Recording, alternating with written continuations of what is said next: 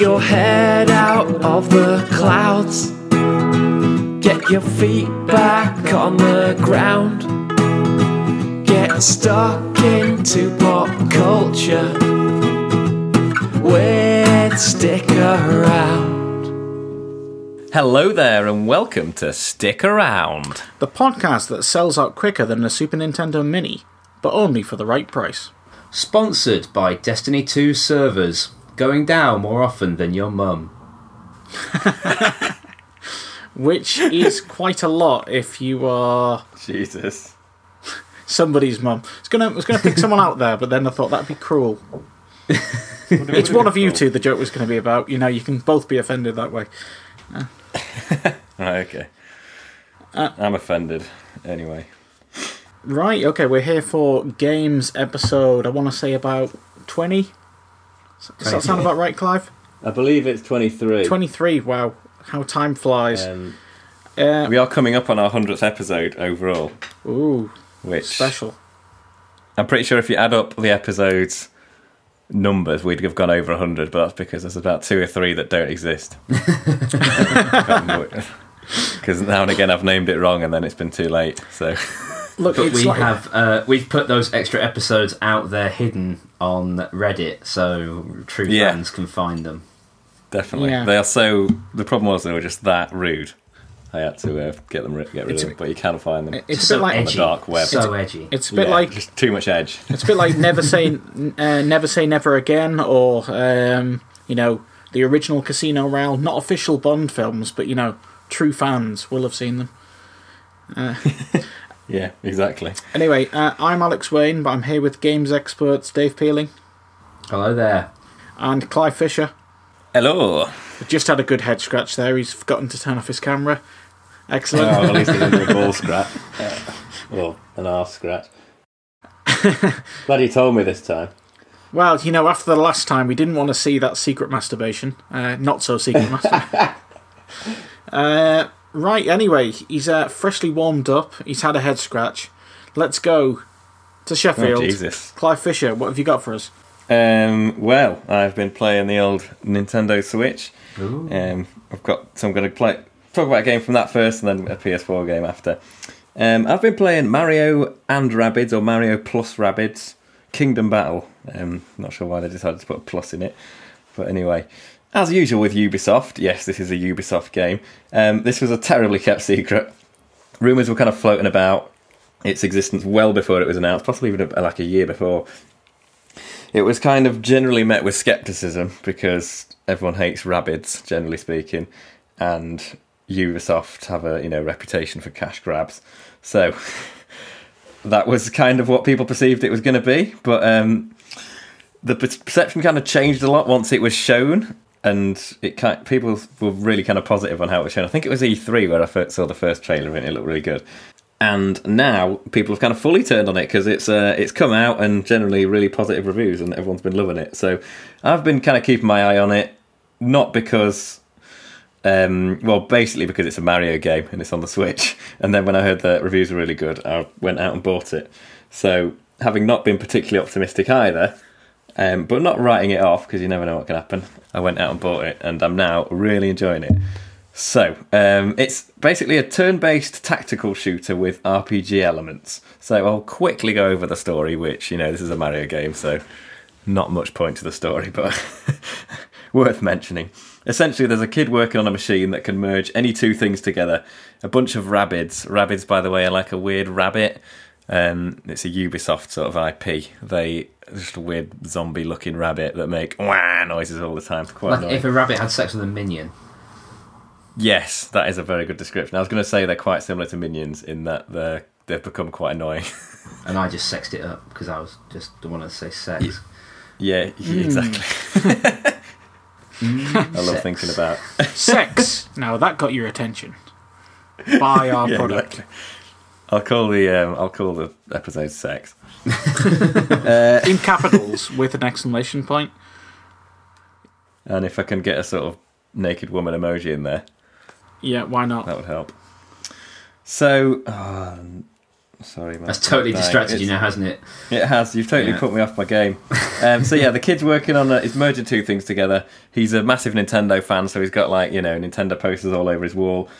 This device that he's working on gets in the hands of a rabbit who goes a bit insane and ends up sucking all the rabbits in the room and the Nintendo posters and memorabilia into a big wormhole.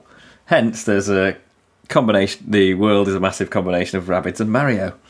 You're basically trying to hunt down the rabbits that kind of caused all this mess, I think, or something like that. Anyway, it's nonsensical, but it doesn't matter. So, to the gameplay. Like I say, it's a turn-based tactical shooter. So, have any of you two played XCOM or heard of XCOM? I've heard of it. I've not played it. No, not heard of it. Okay, cool. Well, it's kind of like a simplified version of that. So, basically, you have a team of 3, which you can pick the characters and you kind of unlock more as you go along. They're either the core Mario characters or rabbits dressed up as them. So you get Luigi or Rabid Luigi. They've all got different abilities. So, for example, Luigi has got much more range but less hit points, things like that. Mario's really good from short range. Each turn, every character can move a set number of squares, shoot, and they have a certain range, a set number of squares range, and can do some sort of special move, such as Mario has like an Overwatch type move where at the end of the turn you can press it, and then if another character on their turn moves within his range, he will take a pop at them type thing. And there's various other skills such as healing and things like that fit into that category. So each turn's kind of in 3 stages. You can do those in any order. So you could shoot then move then shoot, whatever you like. You can also jump on other. So if you move onto one of your teammates, you can do what's called a team jump, and then that person can sort of make you jump. You jump on their head, like kind of true Mario style, and then you end up and they kind of throw you further on, so you can get even further if you use your team well, which is really cool. And Mario's got the special skill that if he does that team jump and lands on someone's head, it does them damage, whereas no one else can do that. So yeah, you're basically trying to take down teams of rabbits and other strange creatures with your 3 characters, which you can choose at the start of each battle. And it's really good. It's really good. It's way deeper than I was expecting. Like, I thought it'd be really oversimplified, but it's actually got quite a lot of depth to it. There's lots of different things you can do, loads of combinations. There's quite a lot of, loads of strategy goes into it. You've got to think about where to move your characters, where he's going to be able to move next turn, where if you move your character here, could another enemy possibly move enough squares to be able to shoot at him? Is he going to be able to get a 100% shot at him? Because depending on if he's like behind a half cover thing, it'll have a 50% chance of hitting him. But if he's in no cover, it's obviously 100%. And at certain angles, it's kind of 50% as well. One of the complaints would be that I'd like it to have a 75% one in there. For example, sometimes it looks like the angle's pretty easy to hit them and it still says 50%, which is a bit annoying. It feels like it should go up to 75% and maybe down to 25% in some cases. So that's maybe a little bit oversimplified, but it's a minor complaint. It's you can also hurt enemies by dashing into them, which means you could, for example, Rabid Luigi's really good at dashing around, so he could run, dash into like 2 enemies to hurt them, then move behind some cover and shoot at someone all in one turn, and then do the special. So you can do quite a lot within one turn of all your characters. And the enemy AI is pretty good. They're generally, not overly predictable, but clearly kind of think out what they're doing, or there's some sort of strategy that's put in there about how they're going to stop you. So they're not too easily outsmarted, which is good. But then again, it's also not too difficult. I've quite enjoyed going through it. I've had to replay a couple of levels, but generally speaking, I've got through them just by being a bit patient, thinking through my moves. If you kind of rush into it, you're more or less going to get your ass kicked. But if you actually think about what you're doing a little bit, you're more than likely going to win. And I'm about 3/4 of the way through, so I'm onto the last world, and I'm really, really enjoying it. In terms of negatives, I think the battling's great, but there's like this in-between thing of when you're out of a battle, you're in this world where you move through with all your characters in a sort of isometric top-down type view, where you have Mario and then the three characters behind him kind of following him around, and there's various environmental puzzles and things to get to the next battle. The world looks gorgeous. It's really well thought out, and Ubisoft have done a really good job in just giving it loads of character. Like there's Goombas in strange positions, and the way they've sort of mixed the Rabbids and Mario world is really cool, and it kind of takes the mess out of a lot of the sort of cliches in Mario and stuff like that, which is really good. But I just think the actual gameplay in the world bit in between isn't really particularly interesting. Like there is puzzles, but they're quite easy and not that engaging. And you pick up treasure chests and stuff, but usually they give you kind of like statues in a museum and soundtracks and things that I'm not that bothered about. Sometimes you do get what are called orbs, which you can upgrade your characters with, but usually you just get stuff that you're not that bothered about. But it does look gorgeous. It just feels a bit like you're just wanting to get to the next bit. It's a bit like one of those books where it's got two stories going at once, but you just want to, when you get to one of the chapters of the story you're not bothered about, you just want to kind of get past it to get to the one that you do care about. Feels a little bit like that, so getting to the battles sometimes. Luckily, it doesn't take too long in between, though, so it's not too much of a criticism. Other than that, I like the variety of weapons. There's lots of secondary effects, like honey, which kind of makes enemies stick, or stone, which turns them into stone so they can't move or shoot. Vampire, which kind of sucks some of their energy out and the guns have different percentage chances of making these effects. But it's all fairly simple. It's never like, because XCOM is, I've not really played it, but I've heard it's a bit mental in that, from certain angles you'll have a 97% chance of hitting someone. It's never 100% apparently. So there's always that one chance. There's always that chance your character misses an absolute sitter, which I'm glad this doesn't happen here because it kind of minimises frustration. You generally kind of, if it's 100%, your character's going to hit them. So that's kind of what you're aiming for, to get that 100% shot. The other thing to quickly mention is the character interaction is really funny. It's not laugh out loud funny, but it's consistently amusing. And like I say, it takes the mess out of Mario in lots of instances. And the kind of sort of facial animations of particularly Rabbid Peach is pretty hilarious. And I'm really impressed that Ubisoft have managed to make this work, especially with the Rabbids being quite annoying. They are at times a bit annoying, but overall it really works, and it's got a really charming feel to it. It feels like a Nintendo game. And yeah, I just want to applaud Ubisoft. I think they've done a really good job, and I'd be more than happy for them to continue making some Mario games like this, because you can just tell a load of kind of love has gone into it. And in fact, I think the head or the producer of the game or whatever came out with Miyamoto, the famous Nintendo, the guy who invented Zelda and Mario, and he was like crying when it first got unveiled, and I think it was at EGX, I can't remember, but quite a touching moment, and you clearly can see that this whole thing means a lot to him, the fact that he's been allowed to make this game. And yeah, they've just put tons of love into it. I'm really, really impressed. So like I say, I do have some gripes with it, but overall I'm having lots and lots of fun with it. And it's a particularly good portable game as well. Not necessarily have to play it on a huge screen. Works just as well on the portable, on the train or whatever. So yeah, definitely, if you're sceptical about it, I would totally recommend checking it out, even if you're not into, because I'm not particularly into turn-based strategy games. Right, I've got to say this one completely bypassed me, and I for one am totally shocked that Nintendo are allowing third parties to make Mario games. Is this a usual thing? Am I just way behind on this? No, it's definitely not usual. It has happened before. Like, for example, Capcom made a few Zelda games on the Game Boy. There's, Sega, I think, make the Mario and Sonic at the Olympic Games. I don't think that's Nintendo that makes those. I could be wrong there, though. But there's been times, but they don't generally trust a lot of people with their IP. So I think this Ubisoft guy just went to Miyamoto and pitched this idea to him. And apparently Miyamoto said, as long as Mario doesn't jump, you can do what you want.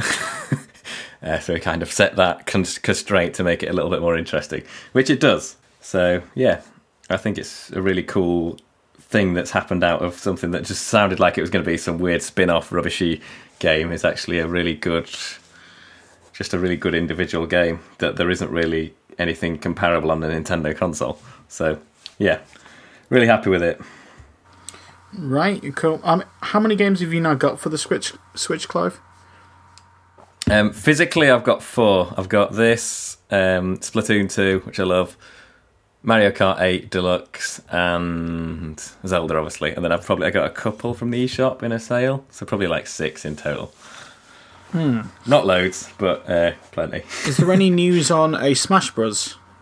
Yet? There isn't yet, no, but I'm excited for whenever it does happen, as that's one of my favourite franchises. I think it'll be... I reckon it's going to get announced maybe at the end of this year, start of next year, but I don't think it'll be out till late next year or possibly even the year after, I don't know. I think they're trying to kind of space out their big releases, and they've got Mario coming out in 4 weeks, which I'm super excited about, Super Mario Odyssey. Right. So, Dave, be a while. As a fellow Switch player, has this piqued your interest at all? I must say no. It sounds like a good version of what it is, but I don't know that I am so much a fan that I would be happy paying the amount of money that this costs. I don't know if it feels... I don't know. Maybe that's harsh. Maybe I'm not really ready to take a chance on it until maybe the prices come down a bit, and I'm holding out for Mario Odyssey, I think. Yeah, I can't blame you for that. For me, it's like a filler in between Odyssey, because I've kind of finished everything else. Yeah. But yeah, it's definitely like... I would say it's a full-featured game. Like, it's not... I paid like... I think I got it for 32 or something, and I was happy to pay that for it. It's definitely worth it. It didn't feel like I was buying some small game for that price. It's okay. I think probably like 12 or 13 hours long, but I kind of see what... I think I got the impression that it was a bit more one-dimensional than it's been described. You know, I thought it was just going to be relatively similar situations repeated over again, which are fine in itself, and I've got nothing against turn-based fighters, you know, but yeah. Yeah, I was a bit worried about that as well, but so far I've not got... It is, I mean, it's not massively varied, the combat, but I don't know, something about it's kind of... Yeah, I'm not judging it. If you like it, then it's, then the price is always going to be right, isn't it? Yeah. If it comes up in a flash sale at some point, then I'll definitely think about it. Totally recommend it. Yeah. Cool. Right. Okay. Let's move to the man who must innovate, Dave Peeling.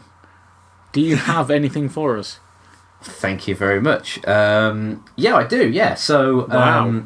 I had a think. So, I've for various reasons, I don't think I've been on the podcast at all since early August. So that's a couple of months where you think I'll be doing some really good hardcore gaming. But yet again, another couple of months in which the only things I've been playing are ones that I kind of drop in and out of. I've not really committed to a full-blown game since Zelda. I've been playing Rocket League quite a lot and not much else. So I've had a little dig back into the archives and come up with a game that I played probably a year ago, maybe a little longer than that, and a game that originally came out on PS3 but was re-released on PS4, and it's The Unfinished Swan. The Unfinished Swan is a first-person kind of adventure story game in which you play a character called Monroe, who you never see because you're in the first person. The only thing on the screen is a small dot in the very centre which acts as a reticule, and it tells the story of this orphan Monroe who is chasing after a swan, and this swan has escaped from a painting that was left to Monroe by his mother before she died. Say at this point that it's not grounded in reality in any way, but you start off in an all-white world, and pulling the trigger on your controller fires a black ball of paint which will land on a surface revealing it. That's how the game starts. You piece together a world that has no features with your paint. Then, as the game develops, each chapter of Monroe's story reveals another feature of the game, and I will mention a couple, but I don't want to provide spoilers, because part of the what makes this game so great is the way that it takes really simple ideas and reveals them in a really innovative manner that kind of take your breath away. It's a very beautiful game. Later on, you find yourself in an all black world with white paint. Is a fairly derivative, you might think, but it's done in a really beautiful way. A little bit later on, you find that the world is started to become shaded more naturally by the sun, but you get water to grow vines. A little bit later, you have to move glowing pink orbs to fend off attacks from spiders. I can't really do it justice. It's definitely a game that you'd have to play to really appreciate. But the game is really, really well rounded. It was the first game developed by its developers, Giant Sparrow, for which they won a BAFTA, I think, for the best first game. They then released What Remains of Edith Finch, which has just come out, and I am very excited to. I say just come out. It came out in April. I've heard great things about it. I'm very excited to play it next. It's another kind of indie, in the same kind of ballpark as a Gone Home, those types of things. Unfinished Swan has a wonderful soundtrack that complements the gameplay. It's an extremely straightforward gameplay, but it's wonderfully intuitive and fun. The story is touching. It's suitable for all ages. It tells a kind of story of how Monroe reconnects with his dead mother through her art, but entirely in his own imagination. I realise that what I'm giving you is a kind of a jumble of thoughts, but it's testament to how good this game is that they are sewn together beautifully. This game is a lot of fun to discover. It's a lot of fun to enjoy.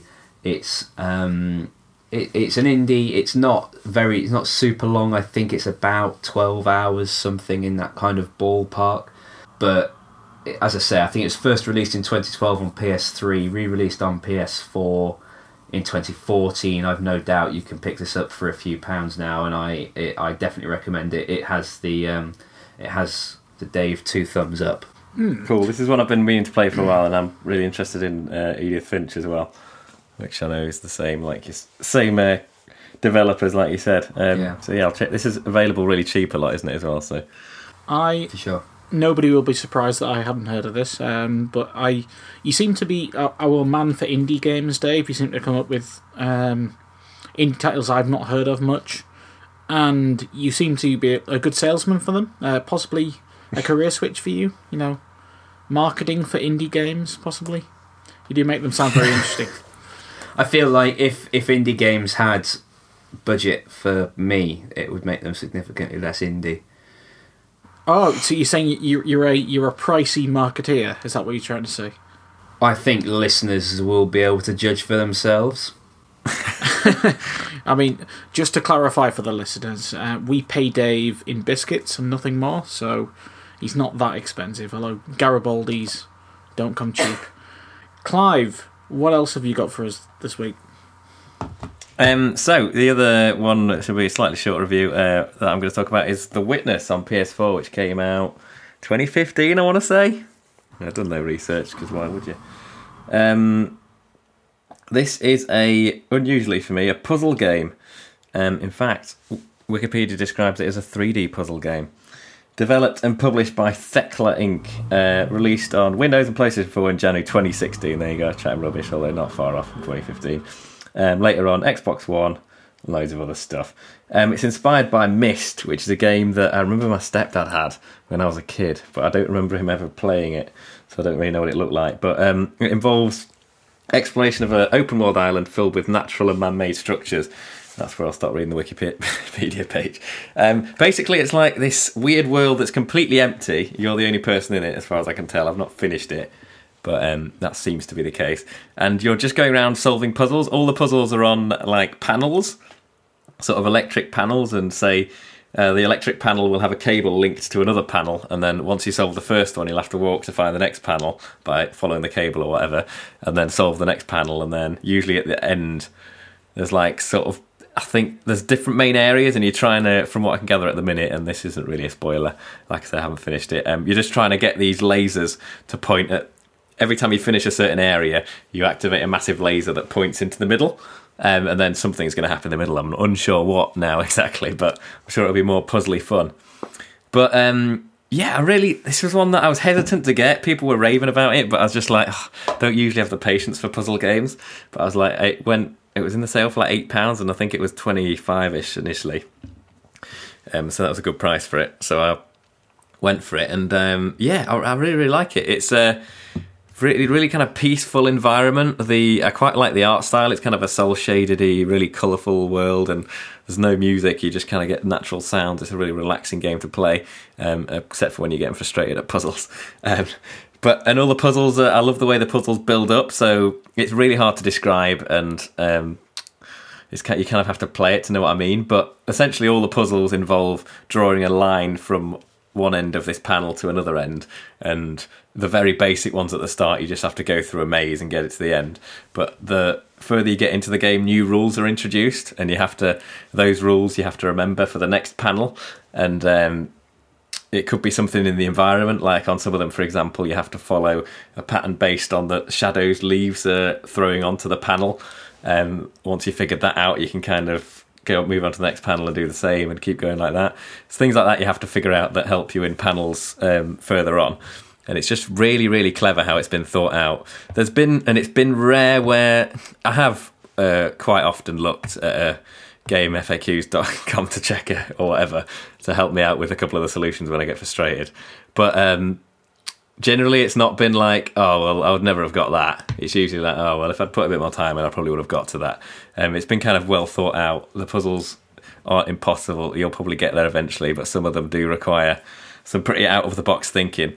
And yeah, I just think it's a really unique puzzle experience. Usually puzzle games are a bit more 2D, I suppose, and just don't really have this immersive world that this one does. I don't really know any of the I think there's audio tracks you can pick up to kind of pick up some of the lore from this crazy world, but I'm not really particularly bothered about that. I just enjoy walking around, solving these puzzles in the different areas and trying to figure out what on earth is going to happen in the middle once I get all the lasers pointed at it. So yeah, I would totally recommend it. It takes a bit of patience, but I think if you put the time into it, you'll be richly rewarded. It's not the kind of game you're going to pick up and play for 10 minutes and get very far. You have to kind of put some time into it. But I would highly recommend doing that. And it's the sort of game where you end up taking pictures of panels on your phone, and then I'll quite often like get it back out at break time and be like, I wonder if I can figure it. And then you'll look at it and I'll be like, oh, right, okay, I finally got it. Whereas you could have been looking at it for like half an hour straight and not got there. But sometimes you just need a break and come back to it and you figure it out. And I don't know. It's, really good game. Really good game. Recommended. I know John Jonathan Blow's quite a sort of famous visionary video game developer because he's done Myst and some other games. Like I say, I haven't played any of those, but it's a very special indie game for sure. Myst is quite old, isn't it? If I'm recalling correctly. Yeah, MYST. Yeah, it is. It's like I say, my dad was playing it. I feel like it was a similar time to when Tomb Raider came out, the first. Yeah, so early like kind of 95 90s, maybe. Yeah. But I didn't ever play it, and I don't really know what it's about. No, but neither have I. I recall the box. I'm pretty sure I've seen it, and I've heard it mentioned as a classic game. But Dave, played this game at all, or played Myst? No. Short but sweet. I'm just looking for Myst's release date. 1993 originally. That makes sense. Yeah. Well, that was on Mac OS. Then it was 1995 more widely. Okay, yeah, because we had Windows, so my stepdad would have got it in 95 then. Cool. So yeah, really recommend it. It's a really special game, like I say. I don't know, I'd probably recommend waiting until it's in a sale like I got it, just because it's the kind of thing you might bounce off a bit and be like, this isn't for me. But I suspect more people will end up liking it than they think. Do you know what I mean? It's one of those. So it's not that appealing immediately, but it will... It doesn't sound that appealing, but like it is really good. It'll suck you in, I think. Right, okay. Well, I'm going to have a little section here where I basically get a little bit angry. Oh, yes. To return. Probably not ranty, but, just a little bit angry. Okay. So, it's going to concern my attempts to buy a Super Nintendo Mini. which has not gone well. Essentially, the Super Nintendo Mini, for anyone who isn't aware, is a recent released mini nostalgia console that retails for £80. That you can plug straight into your computer with a HDMI cable and play 21 classic games, or allegedly classic games. But they can't really be found. They can't be found for love nor money. To the point where my girlfriend's dad has been texting me, and he never texts me, to ask if I've managed to get one or not. I want to know, Clive, you seem to be in the know with Nintendo. Is this a deliberate tactic of theirs? A bit like Apple, am in the know. Keeping stock back? I don't think so, because it would be stupid, although they've been known to make stupid decisions. Because essentially everyone's like, oh, it's deliberate tactics so that other people hike the prices up, but they don't seem to realise that Nintendo doesn't make any profit of people scalping other people on eBay. True. That money goes purely to the people who bought it, not Nintendo. But I can see what you mean, like trying to make it more... But I suspect it's a production thing. I think it's like just way more popular than they expected. Like the first one was way harder to get hold of than this one, the NES. And I think they're going to do reruns. I think in time you'll be able to get it. I think it's just a thing of like on the release, it's a bit of a pain in the arse. But they have a history of getting the popularity of certain things wrong and not being able to produce them quickly enough. So I suspect it's that, but who knows?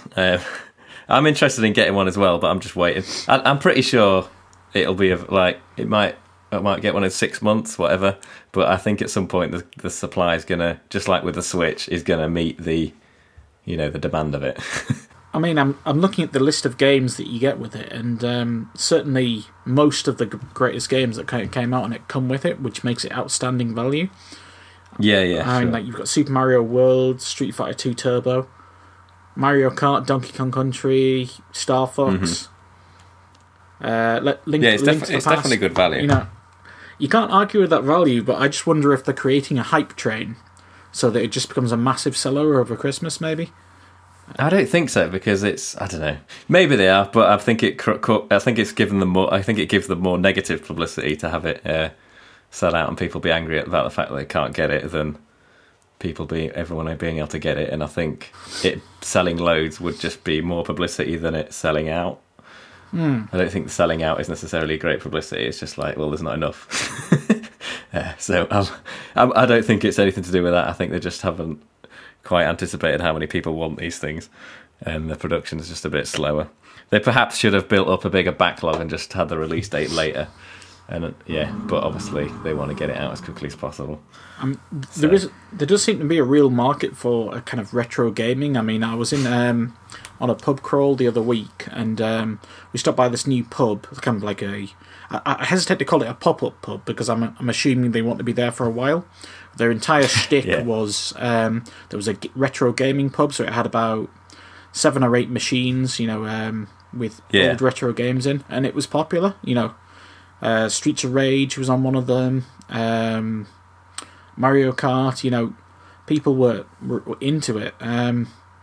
It's a bit like in the same way on film and television, we're seeing a bit of an 80s nostalgia thing. Things like It or Stranger Things. It's like people are harking back to their childhood, and there is ka-ching money to be made with nostalgia. There is definitely. I'm definitely not gonna. I like the SNES Mini in that it's got the.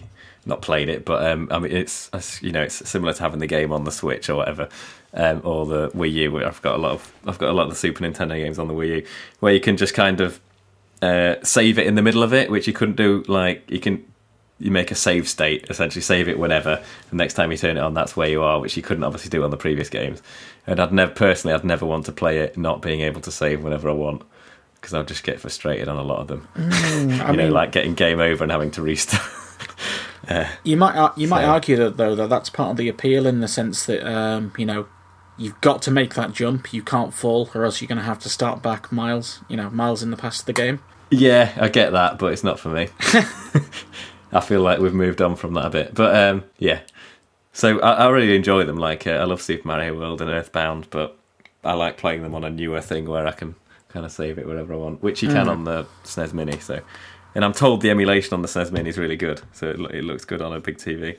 It is. I mean, they definitely. I think they've totally messed it up. I'm not defending them in any way, but I doubt it's a commercial decision to make it rare. Do you know what I mean? I think they've just fucked up somehow they can't seem to get the supply numbers right. Do you think maybe in the near future we'll see like an N64 mini, or are we? That's what I want. Yeah, that would be the main one that I'd want. I want this. I'm not interested in the NES Mini at all because I don't like many NES games at all. I think it's most of them show their age. But yeah, I'd like the SNES, and I'd definitely want the N64. That's the console I grew up with. So I'd love to have if I could get the mini version of it, I'd sell the one I've got and all the games, if provided it had. But the problem they'll run into is Rare made a lot of the famous games, and that's now owned by Microsoft. And GoldenEye is obviously a massive game on it. That's James Bond licensing. So those are the two things that will be holding it back, but we'll see. They might be able to make... It's not as if Microsoft haven't, released Minecraft on every console, for example. So they're not... it's possible that it could happen. There could be some sort of deal to be made there, but it's just a bit less likely. Dave, are you in for nostalgia gaming, or are you more looking towards the future? Would you have any interest in something like this? I tell you what, I did totally get on board the hype train, and when I realised that this was about to be released, I was all over it. I really wanted one. I was happy for them to take all of my money, and then it became like momentarily difficult for me to try and get one, as in kind of the first like 2 websites I went to were already sold out, and I thought, what do I really want to spend £80 on a console that I will probably only get 2 or 3 months enjoyment out of? Have a piece of hardware that is then going to have to be stored or thrown away, which seems incredibly wasteful, with controllers that have cables that are apparently too short, that gives you no option to add new games to it. I don't know.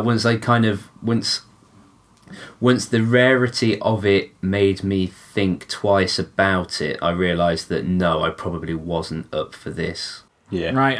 I no longer want one now. I'm not sure. I'm not sure if I want to live anymore. I just think if you can really justify the destruction of the Amazon rainforest to dig up the super rare heavy metals required to build a console like this, if you can look at yourself in a mirror and you decide that you can make that decision, then I think you should kill yourself. Jesus Christ. On a more positive note, well, still a slightly anti-SNES Mini viewpoint, but I would rather they released the games on the Switch Virtual Console, which there's still no news on. Please, Nintendo, give me some news on that, and be able to play them handheld, because I prefer playing SNES games. I'm not particularly bothered about playing them on a big screen, because I think these older games work better as a handheld quite often, and I think the Switch would be perfect to play them. A lot of them on, so that's kind of what I'm holding out for. I'm totally with you. I feel like if they could spend a fraction of the amount of money emulating those games. I feel like they could make more profit by emulating those games for the Switch and selling them at £20 each, because people would pay it. They'd pay more than an indie, but not the price of a AAA on the Switch. On the Wii U, they were about a tenner each. Yeah. Well, probably like £8 or something. I feel like you could probably get away with charging twice that, and people would still buy them in large numbers. And the effort, the cost of producing this hardware, shipping it all around the world, must be extortionate by comparison. Anyway. I think it's about giving the retro feel, though. I think. I see that. People are paying to physically hold the old controller. Totally, except they're not, though, are they? They're holding a controller that's a little bit like it, but is being made nowadays attached to a game that you can't take the cartridges out of. That is attached to a box that is a quarter of the size with cables that are too short. It's. Yeah, you can get a Bluetooth SNES controller anyway for the Switch, so as soon as they release them on that, you could still play it on the kind of authentic feeling controller. And you know what? Yeah. And if you've got £80, you go on eBay and have a look. Like, I know it's maybe not for SNES, but you can buy N64s now, for about that price. Like, go buy yourself a proper one if that's what you want. They managed to hype them up an awful lot, and they do seem really straightforward and a really quick way of getting that nostalgia kick. And God knows that Peter Kay's career proves that if you can make someone remember something from the past, they'll pay you lots of money. But just like Peter Kay's career, if you give it a second thought and have any kind of critical opinion, then you realise very quickly that was a wrong decision. Well, move forward, be like a shark. That's what Dave's saying. Only way is forwards. I say do what you want, but yeah. Just do whatever you want, but if you do the wrong thing, regret it. That's what I say. Right.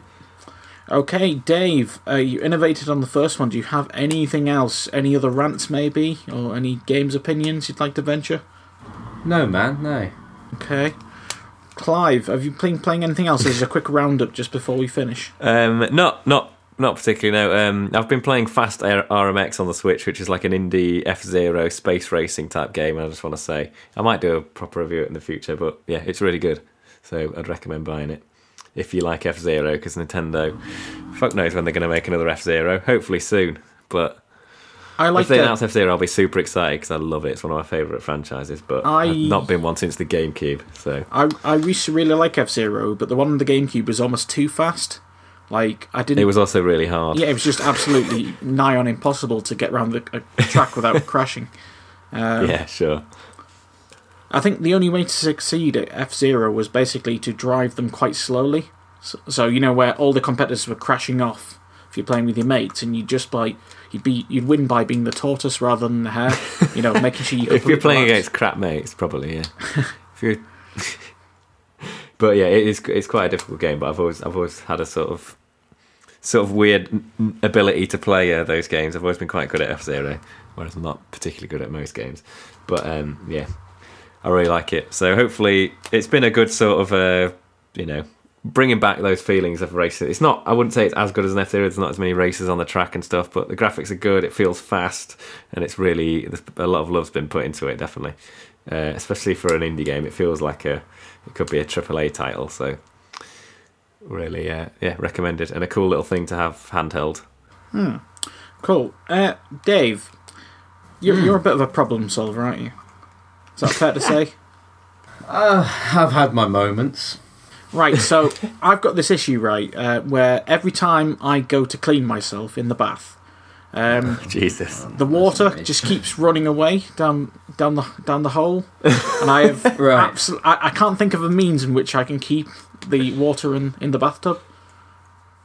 As a professional, what would be your advice? Well, that sounds like you're just having a sit down shower. It does, yeah. But I'm looking to have a bath. How might one achieve this? Right. Well, if I was you, I think I would probably invest in some plug time. Plug time! At StickAroundCast on Twitter, stickaroundpodcast.com on the interwebs, /stickaroundpodcast on Facebook, /stickaround on Patreon if you want to throw some money our way, keep the lights on, pay for website hosting costs, /stickaroundpodcast on Instagram. We're on, search Stick Around any podcast app, well, most podcast apps, I think. Stitcher, I'm not sure about, because whenever I try and get stuff working on there, it all fails. And you'll find Stick Around. Subscribe, tell your friends, give us reviews on iTunes, send us emails to stickaroundpodcast@gmail.com. Show us some love, yeah. Wow, that was... I think that's the first time you've got it all in. That's super pro. Time. That is worryingly pro. Worryingly pro. Where's the real pro? A note for listeners, that was the 72nd take, but Clive is the editor. So it sounds seamless. Yes. It was one really drawn out take. I've just cut it to sound absolutely amazing. Which is what I always do. I draw your guys' reviews out. I put gaps in there that aren't there to make you sound shit, and then mine I make it sound like I'm just an absolute pro. I'm totally not. Anyway, this has been a short episode, but short and sweet. what's next on the stick around Well, train? I believe we're back Ow. next time with TV shows, which should be quite a bit longer. Certainly, there's been a lot happening in the TV world. Let's just say it's been pretty good. Okay, I've been continuing my way through Game of Thrones, so maybe I'll be caught up with you, but probably not. Dave, you're going to join us for that? Yes, sir. Sweet, 2 in a row. Looking forward to it. I've been watching Rick and Morty as well, so Yes, sir. expect some opinions on that. Cool. Cool. Right, thanks for listening, guys. Sorry it's been a short one, but we've got lives to lead, so sodgers. Yeah. But please come back. Well, that and your utter ineptitude at technology meant that we started nearly 3/4 of an hour late. Well, they didn't need to know Couldn't that, get did Skype they? working. So, Well, didn't they? They know it now, so Why deny them the truth, Al? What have you got to hide? he's on at Alexander Wayne on Twitter. Please throw abuse at him. Yeah. I don't know actually, is that right? I think that is right, yeah. Please Yes, hurl well- him lots of abuse, preferably death threats. He loves They're doing my those. faves. And those They're my those faves. seem completely, proportionate in the circumstances. Yeah. I'll be throwing some death threats his way, and potentially losing my job. So, see ya. Thanks for coming. Thanks for listening. It's been splendid. Thanks for coming, Dave. Thank you for having me. Pleasure as always. See you next week, hopefully. See you Stick guys. around. Stick around. Stick around.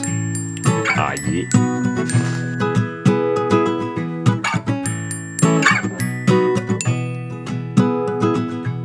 Thank you all for listening. Rest assured that you have found the best podcast in the universe. It's Stick Around.